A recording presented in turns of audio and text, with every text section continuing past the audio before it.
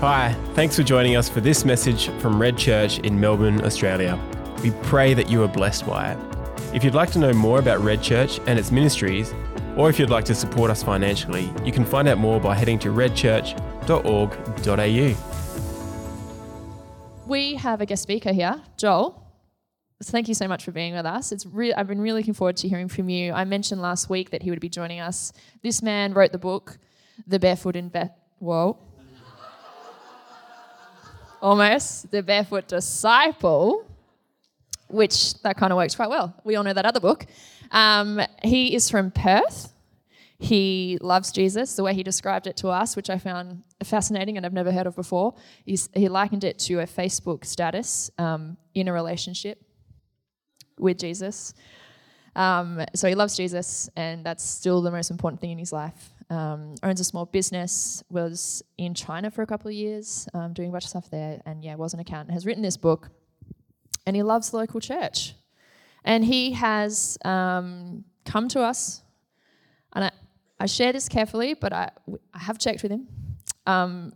We are, as I said, in an interesting financial position, and he didn't know the levels of that, but out of God's grace and the way that he leads him and us, Joel has flown across from Perth, paying for his own flights.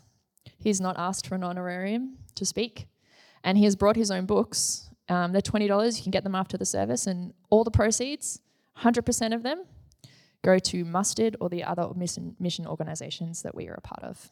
This is a man that lives his message. And so we're really privileged to have Joel here speaking with us. He actually found out about Red while he was out hiking, and an American backpacker said to him, "Hey, have you heard this church called Red in Melbourne?" He was just like, "No." So an American has told a guy from Perth about a church in Melbourne. God works in crazy ways, hey. But it's a real privilege to have him speak and this morning. So we're going to invite him up.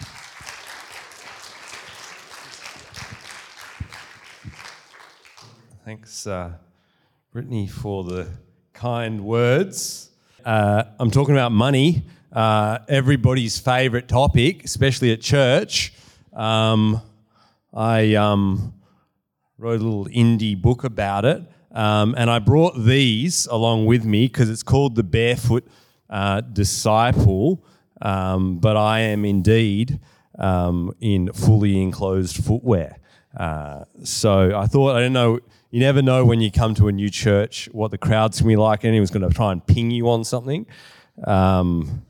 So I thought, just in case, usually I bring these puppies and then I can sort of flick them off depending on what the crowd looks like. But it's too cold here in Melbourne to do that. So I actually changed plans this morning. All right, I've got a little pop quiz. Don't know you guys from a bar of soap, really. You don't really know me. So I just want to ask one question about money that I hope is going to, I'm going to be able to extrapolate amazing amounts of data from. Okay, this is our pop quiz. What emotions does the word budget evoke in you?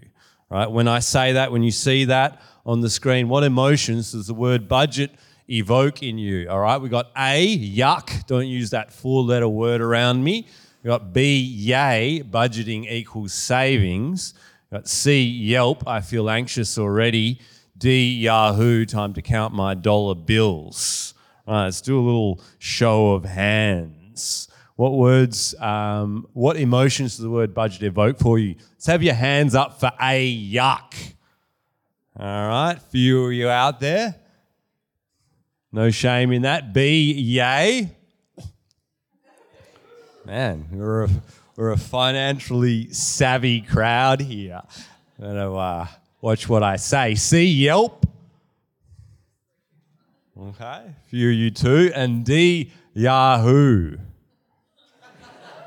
Yeah, good. A few of you there as well. Good to see. All right, 4 money personalities. So the yucks, they were, I'm going to call you guys spenders because the thought of somebody limiting your financial freedom is outrageous. B, savers. You love boundaries, all right, when it comes to money. Spreadsheets, I can imagine going on. I could go on. I'm a former bean counter myself. C, yuck, that's the avoiders, okay? Better not to look, all right? And D, success measures. Money can be a measure for success for a lot of people in a lot of different ways. So it's our 4 money personalities, but given we're in church and the lyrics of the songs I heard this morning, I think there's another question that we probably should be asking about the topic, and that is, what is the money personality of a follower of Jesus? All right, all of you have got your own money personalities, but what is the money personality of a follower of Jesus? Not a question we ask at church a whole lot. There's another way of asking that is, and that would be, what are the money habits of a modern disciple? And they are different to the original disciples.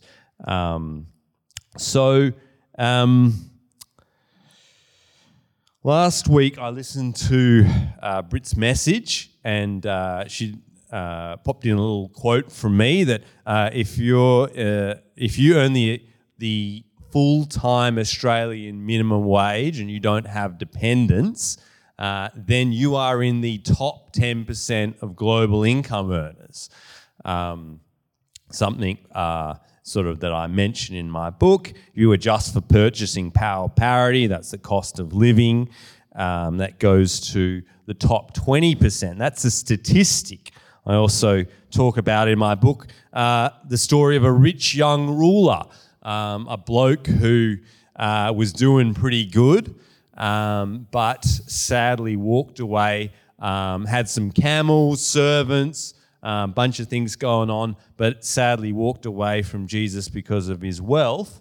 And I sort of talk about in my book, if we compare ourselves to him, we think that he's kind of like, a wealthy guy, but our standard of living is probably a little bit better. I use an anecdotal example of that, and that's that he had a camel and I have a car. His mode of transport both spits and smells more than mine, is also not very efficient. And so I wonder, when you hear those kind of statistics, that kind of information, what impact it has on you. I've been doing this for a little bit of while, and I have a guess, not very much. I bet that you're not going to take that information and go and change your life. I bet probably out of last week's sermon, you didn't hear that and be like, oh, I'm in the top 10%. I got to change my ways. Why is that? I have a hypothesis, and that is that that's because these kind of things don't change your money personality, and they don't change your behavior, because your behavior is based on your habits. And so my goal this morning is to try and answer this question, but I'm not going to do a couple of things. I'm not going to try and sort of guilt trip you into it. And that's not because I'm above using emotional sort of manipulation techniques to get the outcomes that I want. It's because I don't think it's going to work. I think the only thing that's going to change, going to help you live more like a disciple with money, if you want to, and you may not want to, is your habits. And so today, what I've prepared is I've prepared some scripts that I believe our culture, or potentially your upbringing, has given you about money that give you your current money personality. I'm then going to give you some ways I think you can flip the script if you want. All right, number one, this is a script I think you've got right now. You're a consumer, not a disciple. Number two, you're a saver, not a disciple. Number three, you're a citizen or a tourist, not a disciple. And number four, you're an investor or a speculator, not a disciple. Let's kick off to the first one. I'm on LinkedIn. and I love seeing some of the trendy titles that people have these days. I saw one. It was, they're different. Solutions architect. Have you seen that? It's an IT guy. Career matchmaker. Quite like that as well. It's a recruiter. Imagineer. I don't even know what that is. But imagine if we had honest LinkedIn titles. What would they look like? Sometimes you get the other type that tell you what they're like. I'm into helping humans, and organizations find synergy. All right, something like that. But what if you had, sometimes you have seeking new opportunities. What if you put instead the honest title, unemployed? All right. What about if you put in what you're about? I'm open to getting paid the maximum amount for the minimum amount of work that I have. All right. How's that for a honest LinkedIn title? But I can tell you, if the economists in Australia were to put a label or a badge for you as a person to describe your identity, who you are, and what you do, they have one for you. And that one is Homo economicus. All right? And that is the economic person. And the economic person is somebody who has one goal in life. And that goal is to maximize consumption. Okay, all right. Pretty much all of our modern economic theory is based on this premise. Homo economicus, the consumer. And so the consumer maximizing consumption is the primary identity that economists and the government and corporations think that you have. They reckon, you think that you're a free-thinking person, independent, doing what you want. They're like, no, you're not. They're like, we can predict your behavior based on this theory, and that will be to maximize consumption. And Paul of Tarsus, he kind of says that, without God, that's not a bad guess.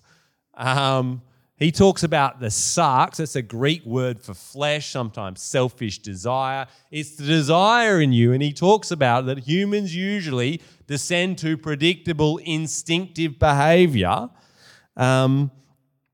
without this kind of divine spark. That's kind of what we get. So let me show you, hopefully quickly, how they do that well. Consumer culture didn't create this inner Homo economicus, this inner consumer in you, but it sure did stoke the flames of the fire and put it on steroids in our modern culture to make it as big and as strong and as dominant part of our personality as it possibly could. Let me show you an example using Charles Duhigg's habit loop. And I'm going to take you back to when I was in year 8 and I committed the heresy of wearing Kmart branded clothes to my private school camp in year 8, all right? Didn't know anybody else there, rocked up with this other brand, and the other blokes in my dorm room weren't having it. And I felt insecure because they all had these cool kind of surf culture, these kind of surf and skate brands, and I had, the Anko equivalent. All right? And I felt insecure. So what did I do about my insecurity? That was a cue that triggered me to action. I went into a routine, and that was to go shopping for slightly more trendy clothes.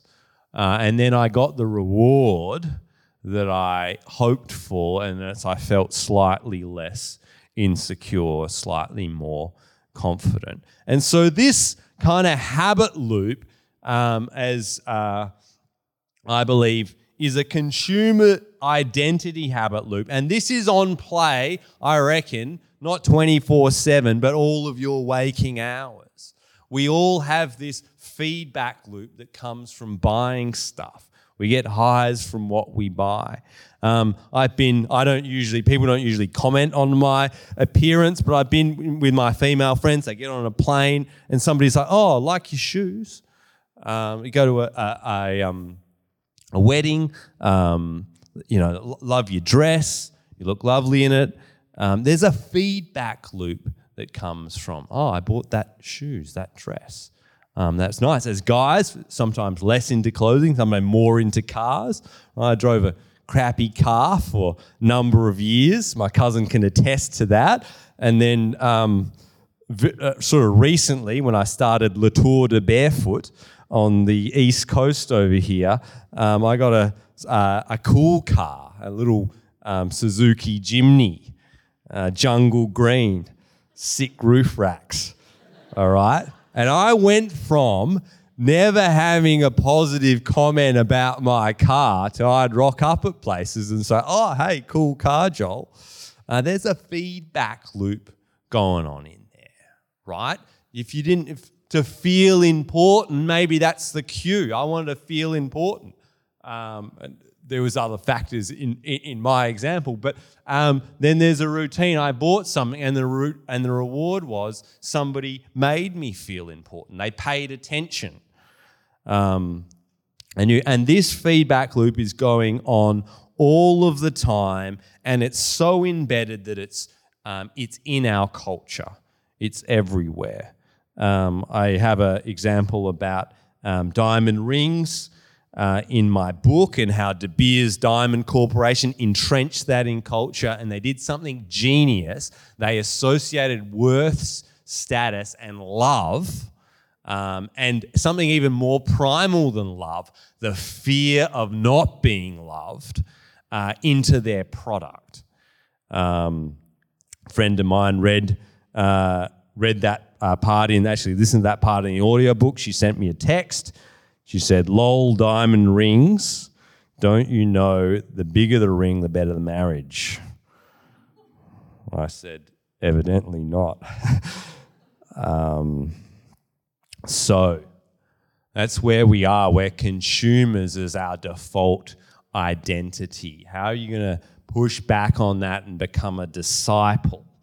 All right, I've got one, I reckon, biggest one that I can say, we're onto the solution side here, and that is to set a spending benchmark. That sounds really boring, all right? That sounds really bean counter-ish, all right? But it's not. It's groundbreaking. It's crazy, and very few people do it, all right? This is not a budget.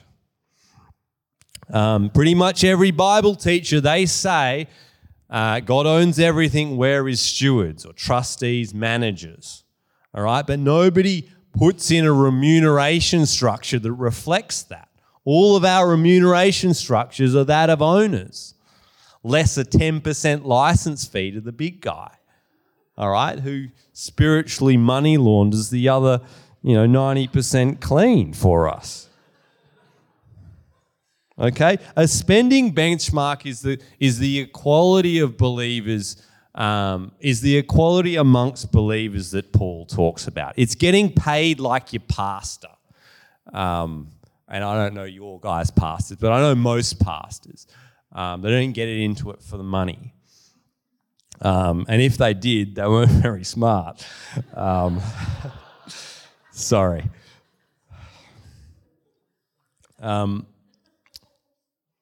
Where was I? The biblical model is stewardship, but you got to set up a remuneration structure that reflects that. Equality among believers. I've watched enough Jordan Peterson to know that the equality of outcomes is a bad thing, all right? But equality among believers, that is saying that you and me, what God gave us, what we can earn, that we take it with a grain of salt. That there were forces outside our control that contributed to that.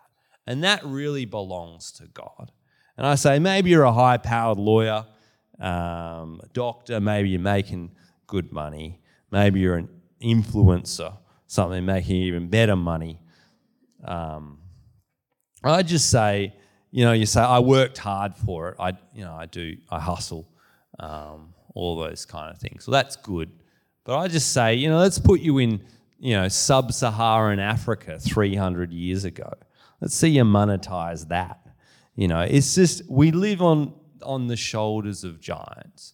And one thing to push back on your consumer identity is to set a spending benchmark and to say, hey, I'm going to objectively, this is not subjective budget for yourself. I want to live on the same amount that these other people in my community. And it's going to be objectively below my means and generous.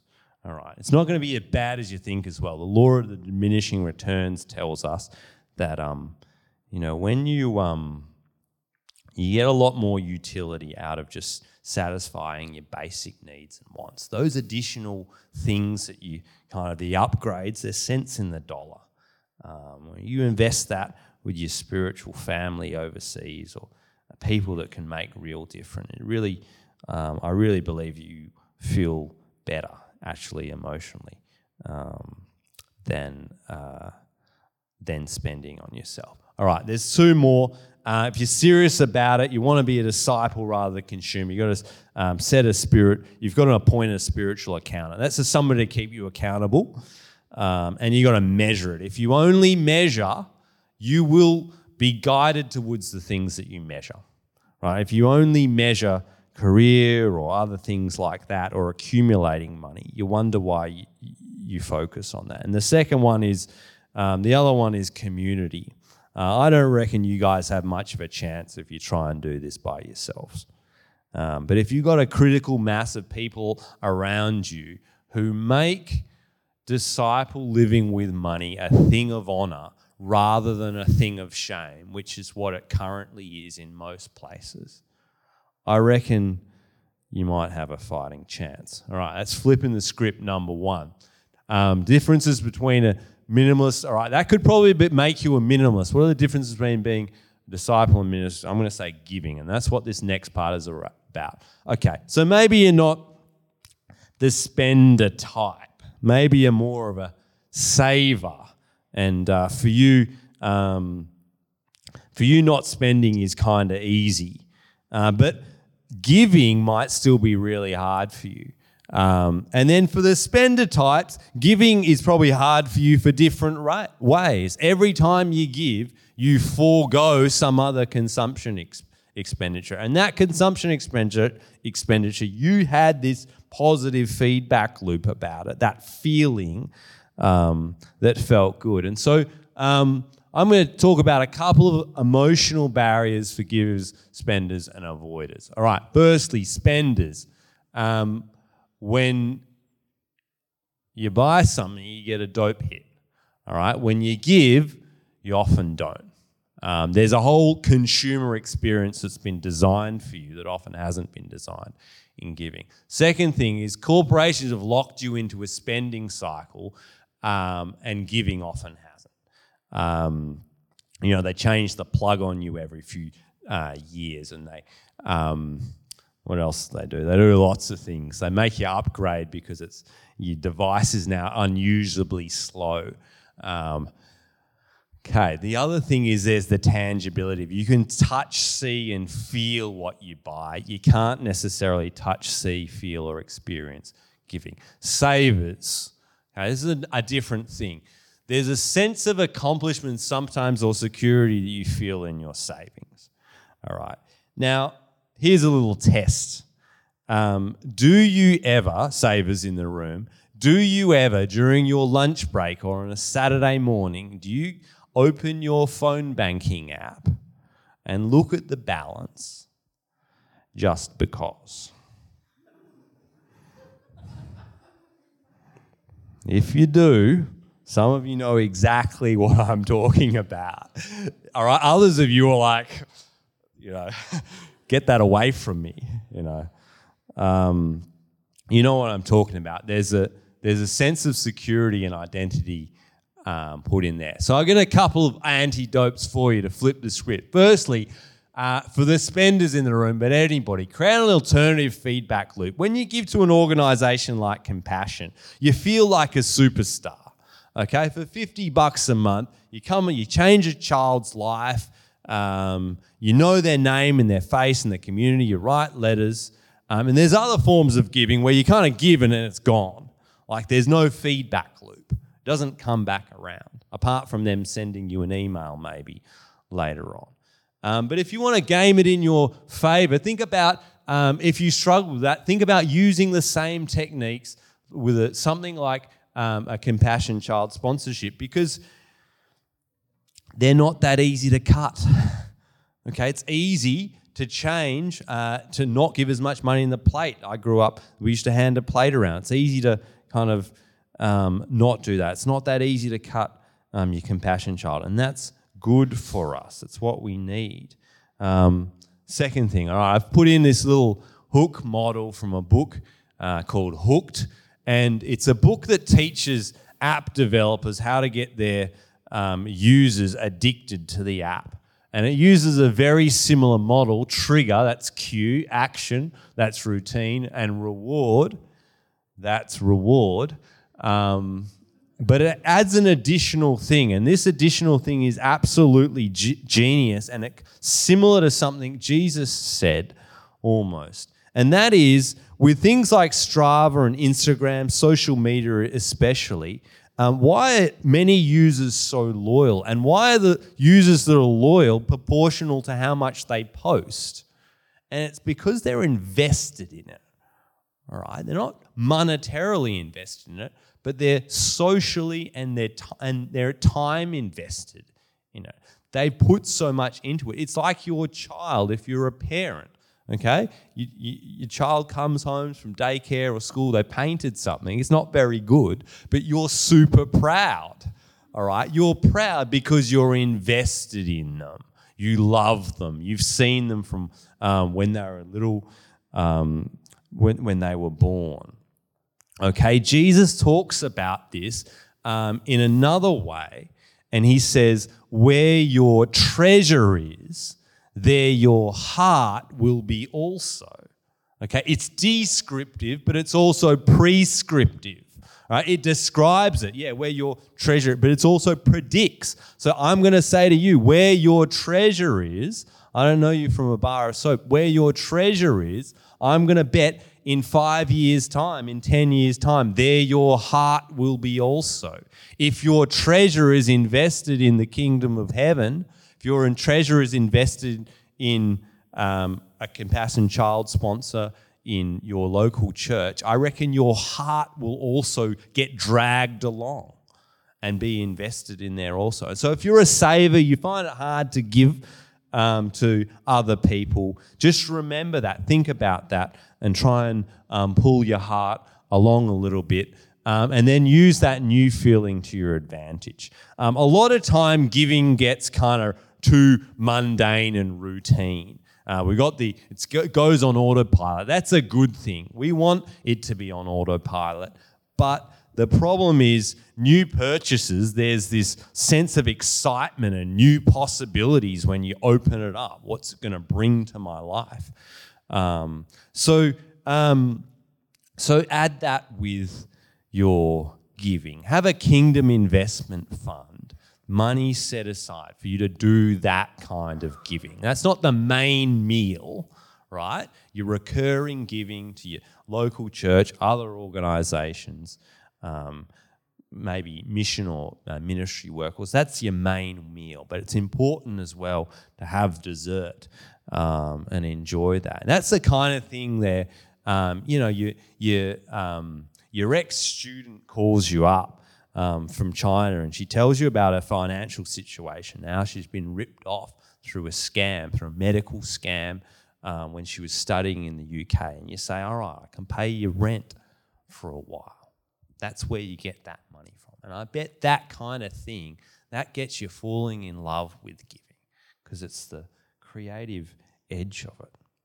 And then know them by name. I got to keep moving. Okay. because I want to get through all 4. I didn't get through all 4 in the first service. Important question. What was the most famous line in the 1997 cult classic, The Castle? Let's hear it. Tell him he's dreaming. Love that. I heard it straight to the pool room. House of Serenity. What's that?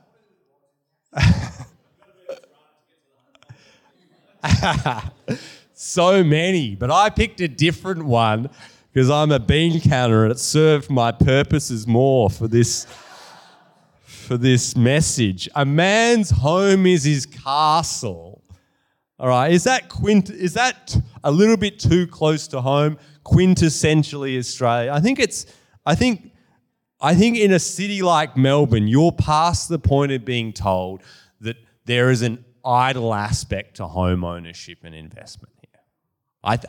I'm from Perth. It's not as bad over there, but from what I understand of here, and then Sydney, it's on steroids. Is that and we have so much land, very few people, and somehow we've got the second, highest household debt in the world. Something's going on, and it's not the only reason, and I don't want to reduce it to that, but it is one of them. And so a lot of us, all of us, we're born into a culture that's very property, home ownership centric. And that's really important. But it's not where most people start. Most people start in our culture with a tourist mentality. What does a tourist do? It comes to a place, they take a few snaps, they eat a few meals, and they enjoy a few experiences, and then they move on. Right? So a lot of us in our 20s, early 20s maybe, we kind of this tourist mentality of life. We're just here, take a few snaps, have a good time. Have a good time, what I'm here for a good time, not a long time, that kind of thing, and then move on. And then we move sometimes in our 30s and it's just like into the idol of home ownership. And I don't think the Bible does either. I think the homeowner, that's a citizen mentality. This is my land. I own this. And the tourist is just here. I think check your residency status. I think that last time I checked, I think you're a temporary resident. Okay, Hebrews 11 talked about that. Our citizenship is not here. It's somewhere else. Our main wealth is not here. It's somewhere else. So to flip the script on either a tourist mentality or idolization of home, that's the first thing. Second thing, the banker is not your friend, all right? Sorry if there's any bankers in here, you could be our friends. But in this context, okay, they're not the right person to be giving you financial advice, and secondly, spiritual advice. That when they give you the maximum amount you can borrow, all right, that's in their vested interest to make as much money from you. Okay? So I just advocate really strongly before you find out how much you can borrow. I know it's a different market right now and we want them to give us more than they're willing to give us. But setting your spending benchmark and what you want to live on before you go and talk to them and how much you could get, I think is a really good antidote. Remember Ralph. This is a guy, Ralph's not his real name. I put him in the book. This guy was an IP lawyer and he was a partner of a law firm. I visited his house and it was so humble. And I was just like, man, I know where this guy's money is. The part-time pastor in his church. Didn't call attention to it or anything like that. But he knew where his main citizenship was. And if you have to move, sorry, I had to put that in there. Share market, last one, and I'm going to wrap up. How am I doing for time? All right. If you invested $1,000 in the share market tomorrow, who would that money be transferred to? Open question. Sorry? Borrowers, yeah. Any other answers? Amazon. All right, here's what you think happens. You think it goes to the company, Amazon, that build more stores and staff. Okay, here's what really happens. Your money goes to another investor, not the company. All right, we'll come back to that. So let's talk about a few investing personalities. Now, there's probably a couple in the room. I want to do a full spectrum here. First one, the risk it for the biscuit types. You know who you are. All right, these are the type. What's the motivation? The only fear is the fear of missing out for these people, all right? That's the only fear, but it's mostly motivated by getting rich quick. I want more and I want it now. I want to flip something. This is the startup. I'm a startup guy. This is the startup guys that are more about the exit than they are about the business they're starting, right? Tons of people in the startup world that are like that. The slow and steady wins the race type. All right, you're talking ETFs here. A lot of you, you've you're kind of risk averse, but you're not as risk averse as the money under the pillow type. Okay, what are the psychologies behind this? This is kind of like sort of slow and steady, responsible sort of investing. Money under the pillow is like that. That's fear driven, right? Pretty much. And so there's these different fears that affect often our money personality. And then there's the investing is a game type. You can probably guess who I am up here.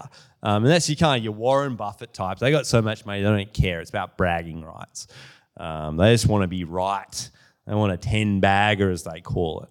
And it's not because they're going to do anything with the money. It's just because there's this thing of pride in there, right? Pride about being better than somebody else. And investing just happens to be their game. What are the antidotes? A commitment to work. When I did this, it just revolutionized my life because I'm into startups. I'm an investor. Here's the what I believe that sort of what most of us feel. The problem: work is toil. Genesis 3 talks about. I hope it was Genesis 3. Somewhere between Genesis 1 and 3. We find it meaningless.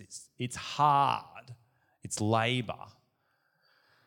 Here's what every other personal finance book tells you to do. All right? Given that, let's try and avoid work. Let's try and, real life is in early retirement, in leisure, in travel, because work is dirty. The Greeks, in a Greek myth, they would have never said that they worked in paradise. They would have thought in paradise. They would have talked in paradise. They would not have worked. The Hebrew idea, YHWH, that's Yahweh, is redeemed work. They did work in paradise. And so I think a really healthy way for you to, if you're a kind of risk it for the biscuit type investor mentality, a really healthy way is a commitment to work the rest of your able-bodied days. And it just changes the whole conversation about what you go. You do not exist for your hobbies. You exist here for a purpose, a God purpose.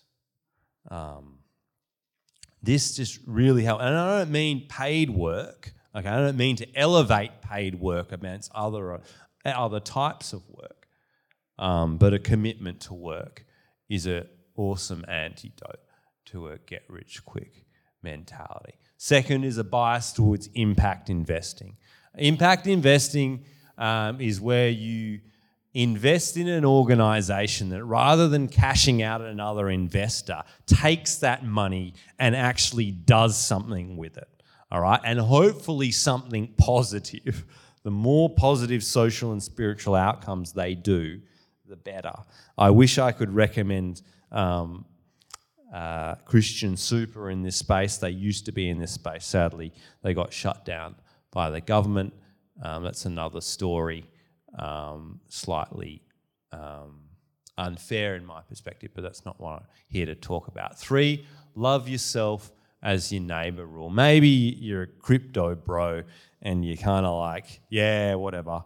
I got a really easy way. Just love your neighbour as yourself. If you do blow up with the next big crypto coin, which is another conversation, put it in the questions. How about you commit to love your neighbour with yourself with those gains as much as yourself? Isn't that our call from Jesus in the Gospels? I'm talking 50%. Gift match it. Commit half of it. I reckon it's going to change your mentality and your investing personality. All right, recap. We've tried to take you from consumer to disciple with spending, from spender and saver to disciple with giving, from tourist or citizen to disciple with your shelter, and from investor or speculator to disciple with investing. But to finish, that's a lot of information. The focus of my content is to mostly tell you, understand a bit about your money personality and try and tell you how. Because I find in churches often we talk about the motivation, the theology's good, but people often don't know how.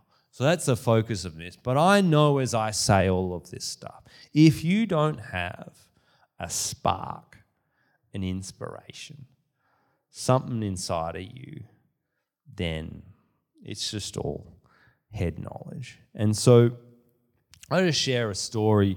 I used to live in China. I was an English teacher over there, and I also studied in my spare time.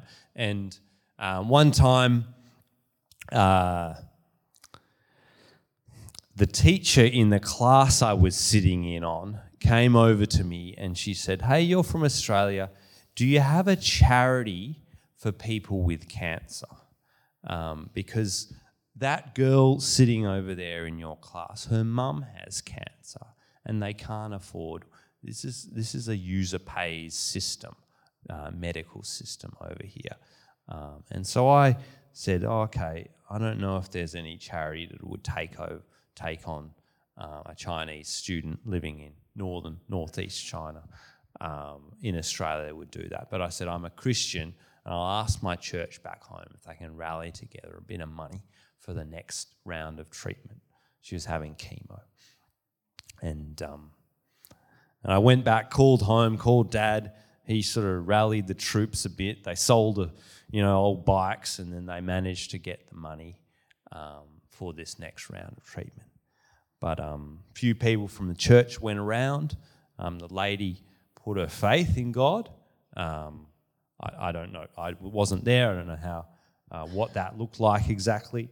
But then there was another round. And then I said to the group I was with in China, I said, hey, this is a situation. Do you reckon we could rally together? We could pay for it. And again, they did it. Wasn't a small amount of money. But then, a month or two later, I was about to go back to Australia. And I've been a bit of an entrepreneur, as I like to think, for a while. And I thought that the Aussie dollar was going to depreciate against the renminbi. And I thought that if I put my Aussie dollars, I was going to wait till the dollar went down, and I was going to convert it back, and I was going to make a little tidy profit for myself. And I had about half of my life savings. I was a student at the time, so that wasn't that much money. But it came around to the third cancer treatment, and I, talked to people back home. They've never met her before. There's how long are we going to keep doing this? I talked to people in my group. We didn't really raise anything. And then I was like, sorry. I'm sorry, I've done what I can, but we don't have the money for you for this last round of treatment. And I got on the plane and I went back home. I started thinking about it. I'm like, what am I doing here? Like, what am I going to buy with that money that's more important than this? Like, what am I going to do with? What am I going to invest in it? That's more important than this situation. I didn't create this situation. I fell into it, but I didn't want to do it. So I sent her an email. I said, "Look, I'm sorry." I said, at the beginning of the year, I transferred this amount of money, but it was for me to translate it back. The currency hasn't gone yet, hasn't made the move I think it was going to do. But I said, I'm sorry, I held on to it. But I should have given it to you. I said that we didn't have it, but we did. I did. And I sent it to her. There are some moments with money where I think you're like, yeah, this is more important.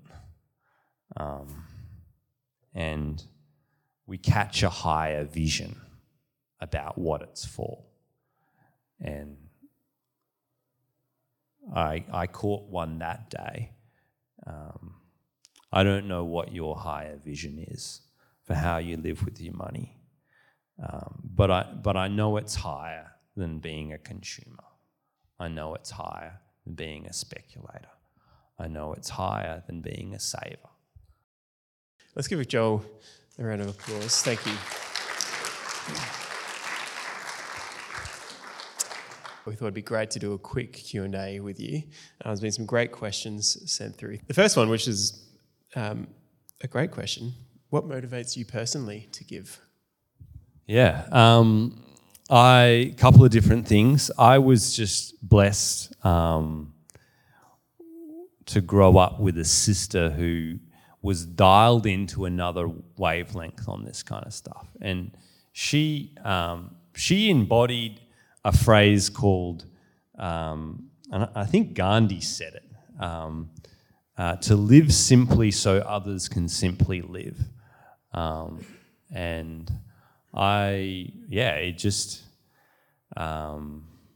She changed simple living and habitual giving from a thing of shame to a thing of honor for me, and I was blessed. And then I went to China, and and they told me I was rich, even though I didn't think I was. I was getting youth allowance. That was my only source of income over there. I think those couple of things have carried through with me here. Great. For young adults, there is an increasing narrative of scarcity. How do we combat this narrative when there are some real consequences of giving radically? Yeah, not everything about the scarcity mindset is bad. I think we live in a generation that has never seen war and a bunch of things. And so there are some people that could do with a little bit more scarcity in their life, scarcity mindset, but not too far. I think because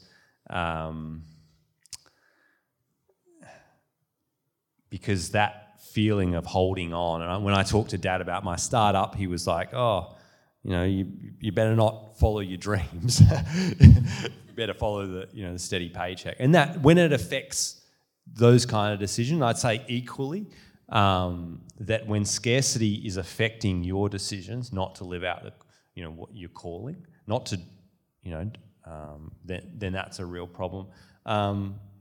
What's worked for me is habitual giving, and so that's habitual giving is not just like emotional, feeling it in the moment, is sort of day in, day out.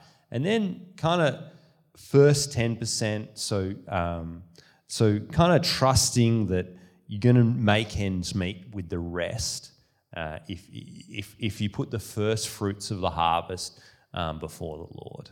And then I think you kind of build confidence that, yeah, I'm going to survive. Often a lot of people say, I can't survive. And that's kind of a scarcity mindset in there. But yeah, just bringing those, the first fruits before the Lord, and just, but before you budget anything else or you bucket anything else. Yeah. Great. In Mark 10:25, Jesus talks about it's easier for a camel to go through the eye of a needle than for someone who is rich to enter the kingdom. How does that impact our attitude to money? Yeah, I mean, if I'm honest, I don't think it's impacting many Christians. In Australia, I think we kind of, because we compartmentalise that guy to somebody else, not us. I think it's way harder. Let me double down here. It's way harder for you to walk through the eye of, to not fall off the bandwagon because of your wealth, consumer culture, than it was for them. They were in a small community that wasn't consumeristic, right? And he said that to a rich guy back then. It's got dialed up way higher right now. So my things is like, hey, realize that the odds are stacked against you. All right, if it was stacked against that guy, it's way more stacked against you. And so you got to do some things about it. And that's probably, if you want to take action, that's more than listening to a sermon on a Sunday.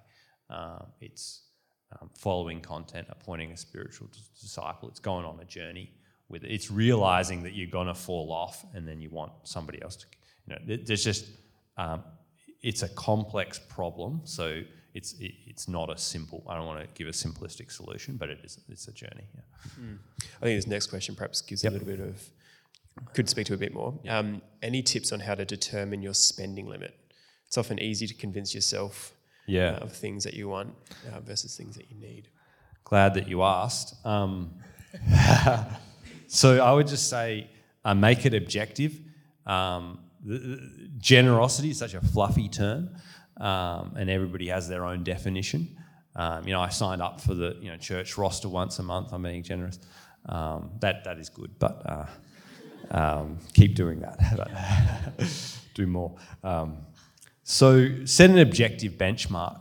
So I talk about in my book, couple of ones.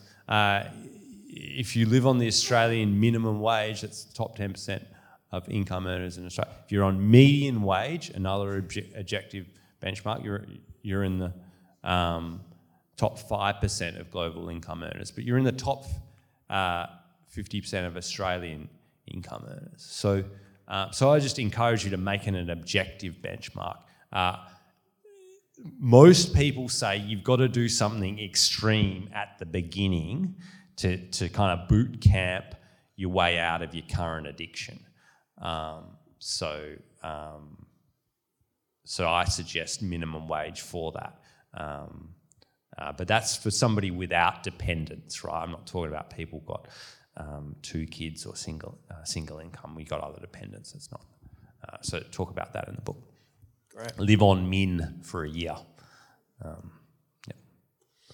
There's still a bunch more questions, but I might wrap it up there. But yeah, thank you again so much. It's been such a privilege to have you join us.